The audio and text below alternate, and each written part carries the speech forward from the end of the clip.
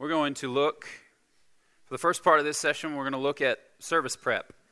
Our prep, your prep. And then we're going to get into a Q&A, take some of your questions. So hopefully you have some amazing questions that'll make us all think really hard. But first, how should we prepare? I'll give you a behind-the-scenes look at Sunday services, the planning of Sunday services for Desert Springs, so what we do. So Ryan and I work together as he comes up with the week's topics and text. I take a look at those and study those texts and try to find the themes. And when I say I try to find the themes of the text, I say, hey, Ryan, what are the themes of the text? And then when he tells me, I look at songs, I look at our repertoire and see what songs might work. But you may notice that we don't always have themed services. Sometimes we'll have Sundays where we have themed services, and what I mean by that is, say Ryan's preaching on the holiness of God, and then we sing 4 or 5, 6 songs all on the holiness of God. Just make it a theme Sunday. That was my approach years ago, was always to do a themed Sunday. Whatever the topic was on the sermon, I picked as many songs as possible that fit that exact topic. I've come to mature a little bit from that. So we look at the text, we study it, meditate on it. Ryan and I go back and forth on how to land the sermon, kind of how we should respond from the sermon, from the text. Ryan's got a good ear for songs and a good mind for the songs that we sing here. That he's a valuable resource for me as we work together in this. And we have a liturgy. I know that's a very formal sounding word. But liturgy simply means a form. It's a trellis for our vine on Sundays.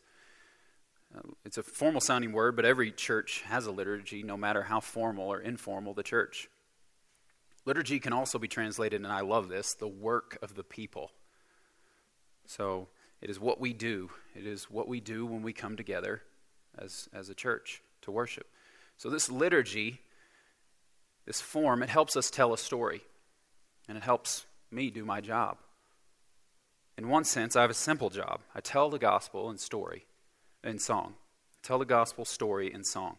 Take the elements of our service, songs, prayers, scriptures, readings, announcements, and put them together in a way that reflects, remembers, and rehearses who God is and what He has done, namely through the work of His Son, Jesus. There are also themes that we like to cover each week, not just the theme echoing the sermon, but also more common themes to the Christian life. Adoration, praise to God, confession, recognizing our need for mercy, assurance, recognizing that mercy met in Christ, the grace is freely given, illumination, prayer songs to illumine our minds to hear God's word and to understand it, instruction, and charge. So we take these themes and then we put them with the service elements.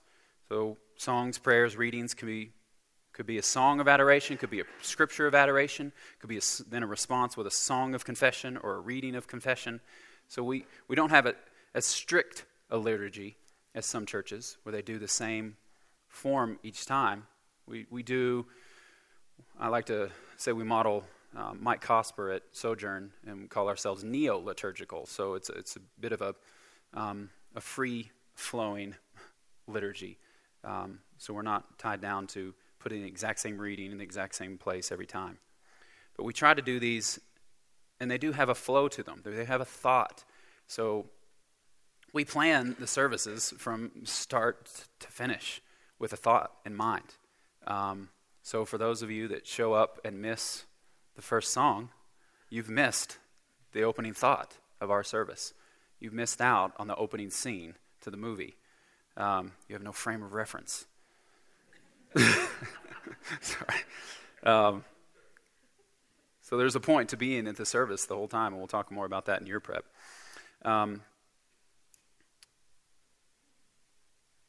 Song selection is a big part of what I do.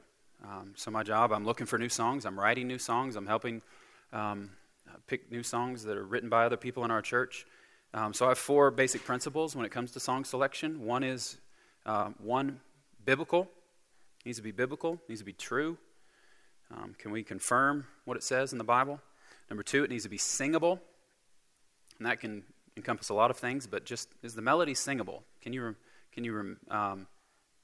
sing along? Number 3, is it memorable? That's one that I hold myself to a lot when I'm writing a new song. Say I'm writing a melody. If I write a melody and I go home that night and I can't remember the melody that I wrote, then it's not good. Then I scrap it and I try it again. Because I want to be able, it should be memorable. A good melody sticks in your head, right? You sing it over and over again, even if you don't remember the words that are attached to it. So a good melody will make it more singable and will carry that biblical truth along with us even better. And number 4, is it applicable? So applicable to the church life, church need. Do we have a need? We need more songs about lament and confession. We need more songs about God's word. Just specifically, what is His word? We have a new song that we're going to introduce soon called "Your Word," that's written basically straight out of Psalm 119, which will fill a need in our repertoire, a hole in our repertoire. We try to think carefully about the words we put into your mouth. It is a weighty and serious responsibility. We also try to think carefully about accompaniment for these words. How it is played will affect how it is thought of, how it is remembered. Just like we wouldn't sing. What is it? Was it Amazing Grace? How sweet the sound. Yeah, that's just you're not fooling anybody. No one's believing that. Yeah, you don't sing Amazing Grace in a minor key, right? Amazing Grace. We sing it in the major key because that's how it should be sung, and that's how it should be remembered. That's how it should make us feel. So we could have all the right ingredients of it being truth, of being scriptural, but if we just play it wrong, or play it poorly, or play it too artistic or too creatively, where it's not accessible, then it's basically worthless. The praise team, we might enjoy it, but everybody else is totally left behind. So we want to make sure that we use that. We want to wield the weapon of music wisely, knowing it can do a lot of damage if we just swing it around without a care or thought. So it's like words in that way, but just the music itself, just the accompaniment, is a powerful, powerful tool that we use. So that's a bit of our service prep, kind of the thought behind what we do and how we pick songs and scriptures and readings. We can get into more specifics of that later if you'd like to ask any questions about that. But for now, I want to spend some more time on your service prep. So how can you prepare for Sunday? How can we cultivate a heart of preparation in our people? Well, number one, the 3 B's here. If this was a Jeopardy category, it would be B-E in parentheses. Be on time. This is simple, but powerful, convicting. It's countercultural to the Southwest. Yeah, it's funny because it's sad. And because it's true. In my home growing up, I was a pastor's kid. Was and is a pastor's kid. And Sunday morning prep started Saturday night. Physically. The physical prep for Sunday morning started Saturday night. I'm seeing some moms shake their heads. Yeah, that's what we do. That means my weekly bath, whether I needed it or not. That means laying out clothes, ironing clothes. That means, having things ready to go. My mom got the roast in the crock pot, so that you had that going, so we'd have it ready when we got home. So there was discipline involved in planning out your Sunday morning, and that started Saturday night. Started the night before. Go to bed early. That's a novel concept in our culture, to go to bed early on a weekend night. Saturday night's the weekend, right? But go to bed early. I guard my Saturday nights. I'm in bed at 9 o'clock most Saturday nights. And so I guard that, and I guard our family, not going out late, not doing too much on a Saturday evening. Go out Saturday morning, afternoon, have your fun, get home, get ready, get to bed, so you can get to church, so you can be on time. So So that's a huge part of our prep, something we can continue to grow in as a church. Number 2, begin the day in song. So when you wake up on Sunday morning, warm up. Sing a song. Sing a song in your car on the way in. Sing with your family.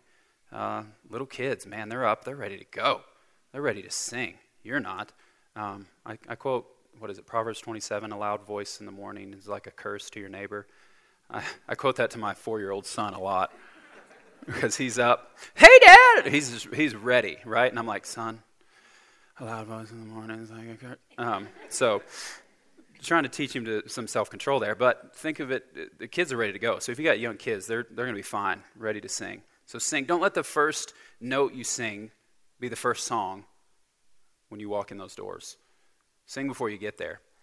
I had the privilege of not leading a few weeks ago. Matt Jones led for me the week after Christmas. So I was able to come to church with my family like a normal person and walk in the doors, sit down.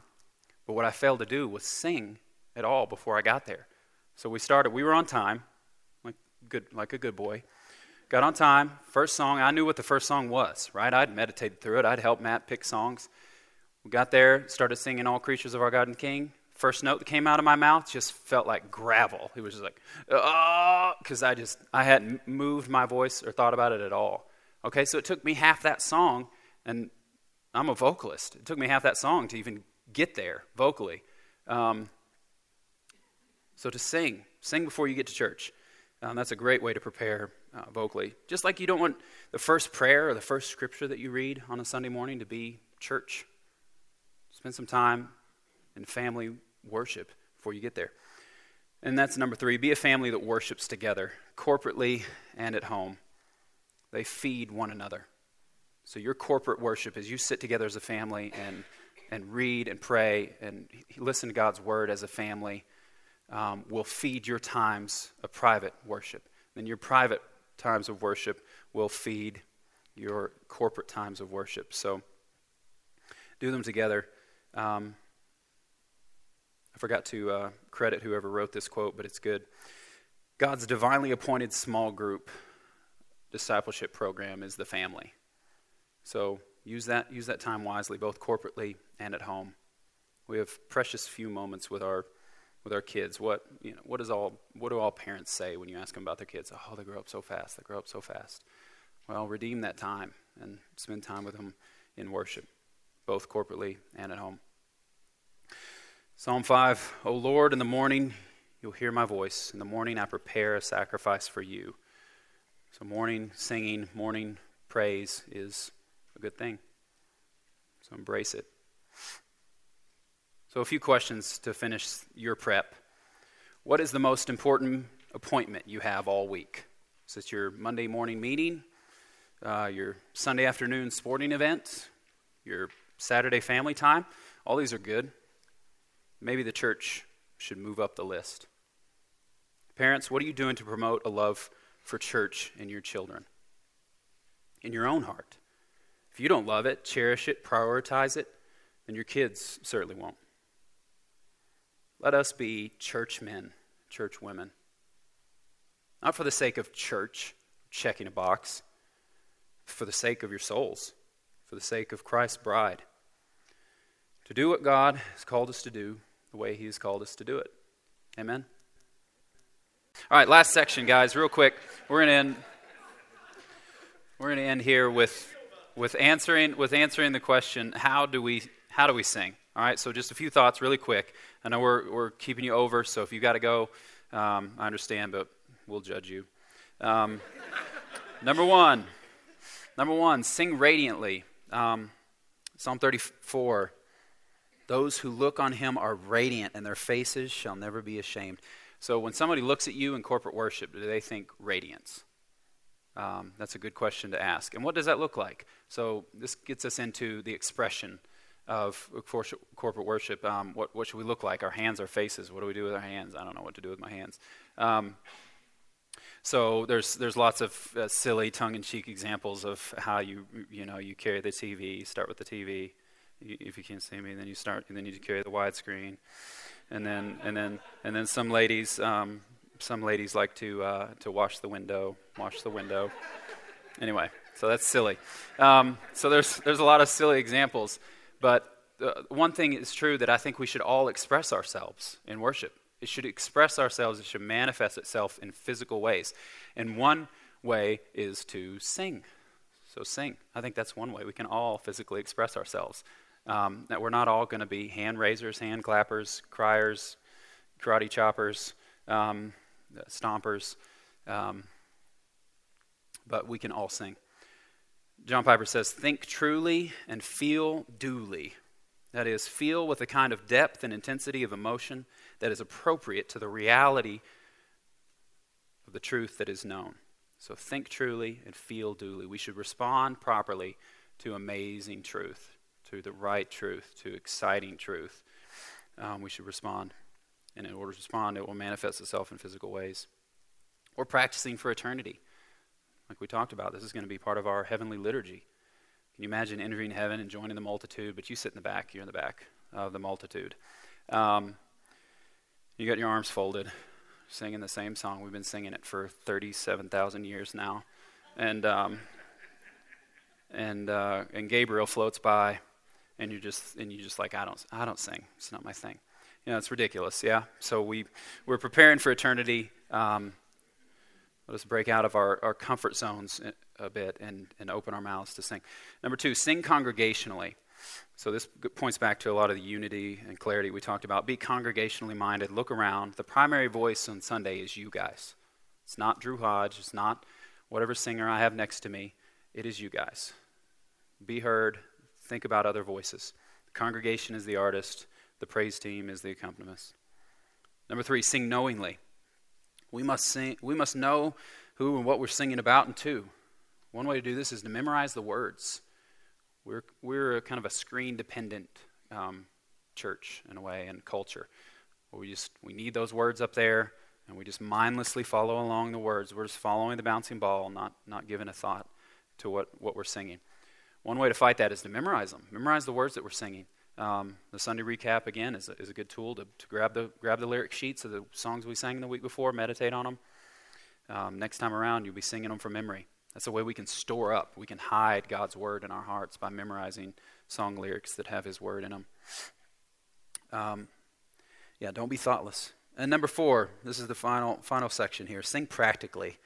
So some helps on how to sing. So just, okay, I don't sing well. It sounds bad when it comes out of my mouth. What do I do? We never sing. We've never sang before. I was going to do the whole Sound of Music bit, but we're just going to skip right ahead of that. When you learn to read, you start with A, B, C, and when you learn to sing, you start with Do, Re, Mi, Do, Re, Mi. The first 3 notes. Okay, skipping ahead. You can learn to sing. There's technique behind it. So learning to sing may look like private lessons. That may not be an option for many people. You can take private voice lessons and learn to sing. Choir, joining the choir when we have the choir here, or joining a local chorale that sings in the town can be a great way to develop your singing. You're singing in a group. Alongside of that, when you're in the congregation, seek out and sit next to somebody who sings well. Sit next to them. Just say, hey, I want to sit next to you. You sing. I like the way you sing. I'm going to sit next to you and have that voice kind of help encourage you to sing well. So sit next to a strong voice. That can be a good way to help develop just on a weekly basis. One thing I've been thinking about doing is kicking around the idea of a hymn singing class. So this in a way would be kind of like a group voice lesson / hymn sing / choir practice. If we did, say once a quarter, we come to church maybe on a Sunday night and spend about an hour singing a hymn. Who would be interested in that? Okay, we'll do it. You convinced me. Power to the people. We'll come together on a Sunday night, maybe once every few months, and we'll sing through a hymn. We'll pick a hymn, we'll sing through it. I'll show you what is happening musically in that hymn. We'll look at notes and times and rhythms and musical markings and expression markings, and we can learn a little bit about the behind the scenes of music and the anatomy of music, or what we call music theory. And you can learn to sing and then also learn to read parts, learn to sing parts. That could be something really fun. That's training our ear to hear other parts in the chord or in the song that aren't just the main part. So a hymn singing class, that could be great. If you struggle to read, you learn to read, right? We learn to read so we can read God's word and we can retain God's word. So let's learn to sing. Be students of the voice. You need to practice. Another option that we're thinking about providing here, and we're going to experiment with, is extending Wednesday night communion service with just some songs at the end after we dismiss you. So we'll dismiss you. So next Wednesday night, you're going to hear me say this. I'm going to dismiss everyone. After we sing Come and Die, I'm going to tell you to go get your kids. And then I'm going to say, hey, we're going to keep singing a couple songs. We're going to sing a couple songs. Bring your kids back in, and you can come back in, and you can sing. Or you can go out in the foyer and fellowship. We want to make it low pressure, but just offer an extended time. We love those Wednesday night services, but we are limited by time. So we totally understand. And people got little kids. You got to go. It's 8 o'clock already. You got to get home. Totally fine. But if you're able, and if you want, this would be another opportunity to sing some more. So stick around with us. Sing. What else? Learning an instrument. Yeah, it's not that hard. Most of us in this room aren't going to be masters at a certain instrument. So don't approach the daunting task of these 88 keys or the 6 strings on a guitar like you have to be some virtuoso. Learn an instrument just to function on it, to provide some accompaniment for your family worship times. I could teach all of you 4 chords on the guitar in about 30 minutes. Now, it would be hard for you'd have to practice to maintain them and take them with you and work on it. You'd have to have your own guitar to use it at home. But it's not that hard. So learning an instrument could be a great way. All right, so the last thing we're going to do, we're going to stand up and I'm going to give you a voice lesson. All right, so two main areas that most average folk that aren't trained singers fail to think about is posture and breathing. So we're going to talk a couple of things about posture and breathing. So a proper posture for singing would be to stand up straight, have your arms next to your side. Now in worship, we obviously can express, you can move. We don't want to be rigid because the body wants to express, the body wants to move. So you don't want to be attention, ready to salute. You want to be relaxed, but yet standing upright. This is not a proper posture for singing. I don't think it's a proper posture for worship either, but for singing, this is pressing on your support.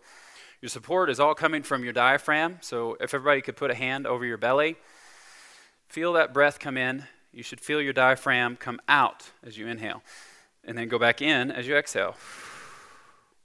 Just like if you watch a baby breathe while they're sleeping, their chest is not going up and down, their stomach is going up and down. That is the natural way we sing. This is our support. This is the engine that drives our car. Consider it like the bellows of a great fire, the furnace here, and your voice is the flame, like we're a bunch of dragons. You pull the air in intentionally, just like an accordion would pull the air in and it's producing sound, and then it pushes it out. So we use our core to pull the air in. But then what do? Then we push out and we control the release of that air as well as we exhale. So it's not just taking this huge breath and then, like as hard as we can, just blast it all out, right? We blow up a balloon, then you just let it go and we want to control the output. We control the input, we control the output. So this is our support. So most of us don't think about our breathing when we're singing, and breathing is the support. This is where our singing comes from. So as Madame Hoffenrichter says, if you struggle with this kind of breathing, take a deep, slow breath through the nose, and that'll help drive the breath down into the deeper parts of your lungs. If you can just feel all this expand. If you do it really hard, it's almost like your ribs hurt. It's pulling on your ribs a little bit, and that's good. We want that. We want this to be a little bit painful. But then controlling that breath and driving it out. That's what's going to drive our voice across the room. Because not enough breath, a shallow surface breath, like we take in your chest, if you were to gasp, like somebody surprised you, you're just like, that's a shallow breath, but you get like that much. So you take a deep, slow breath through the nose, you get the full tank. Get the full tank of gas to drive your car. All right, so that's all breathing. That's just breathing, right? I thought I knew how to breathe, but then you got to sing. So singing is extended speech. So just like you need breath to speak, you need more breath to sing, more breath control. So support is one thing, knowing it comes from here. Then breath control is another, making sure you're controlling the input and the output. And then we could talk about vowel placement and all this other stuff. But right now we're just gonna sing some notes using that breath. So before we sing, you want to take that deep breath and then drive the notes out with that breath. So we're just gonna do in the spirit of Sound of Music. We're gonna do do mi so mi do. So that's all we're gonna sing. Just those three notes with those three solfege. Words, vowel sounds attached to them. So starting on do, mi, so, mi, do. Ready? So the guys down here, girls up here. Here we go. Take a deep breath. Ready? Go. Do, mi, so, mi, do. Moving up and do, mi, so, mi. Don't forget to breathe again and do, mi, so, mi, do. Keep going. Do, mi, so, mi, do. Very good. And be careful. Some of you might hyperventilate and pass out because you're not used to breathing this much. And you notice those are just a step and a half that we travel there up the keyboard. But as you get higher and higher, it's going to take a little bit more intensity, a little bit more air, a little more gas from your engine to drive the notes up, up, up, up. So that's one area that a lot of average singers struggle with is we have a really small range of notes that we're comfortable with. Now we have a lot of notes just on the fringes of that range that we could tap into with a little bit of this work, a little bit of breathing, a little bit of more support, better posture. Then those notes are going to be attainable without a whole lot more effort. But it'll take some practice. It'll take some doing. All right. So, with that breathing in mind, with the technique in mind, you guys are all master technicians, vocalists now. Let us finish our time in singing to God. We're going to sing one verse from Doxology. So let's sing Praise God, from whom all blessings flow. Let's pick a key here. Here we go. Praise God, from whom all blessings flow. Praise Him, all creatures here below. Praise Him above, ye heavenly host. Praise Father, Son, and Holy Ghost. Amen. May it be so. Thank you guys so much. You're dismissed, and we will see you, Lord willing, tomorrow.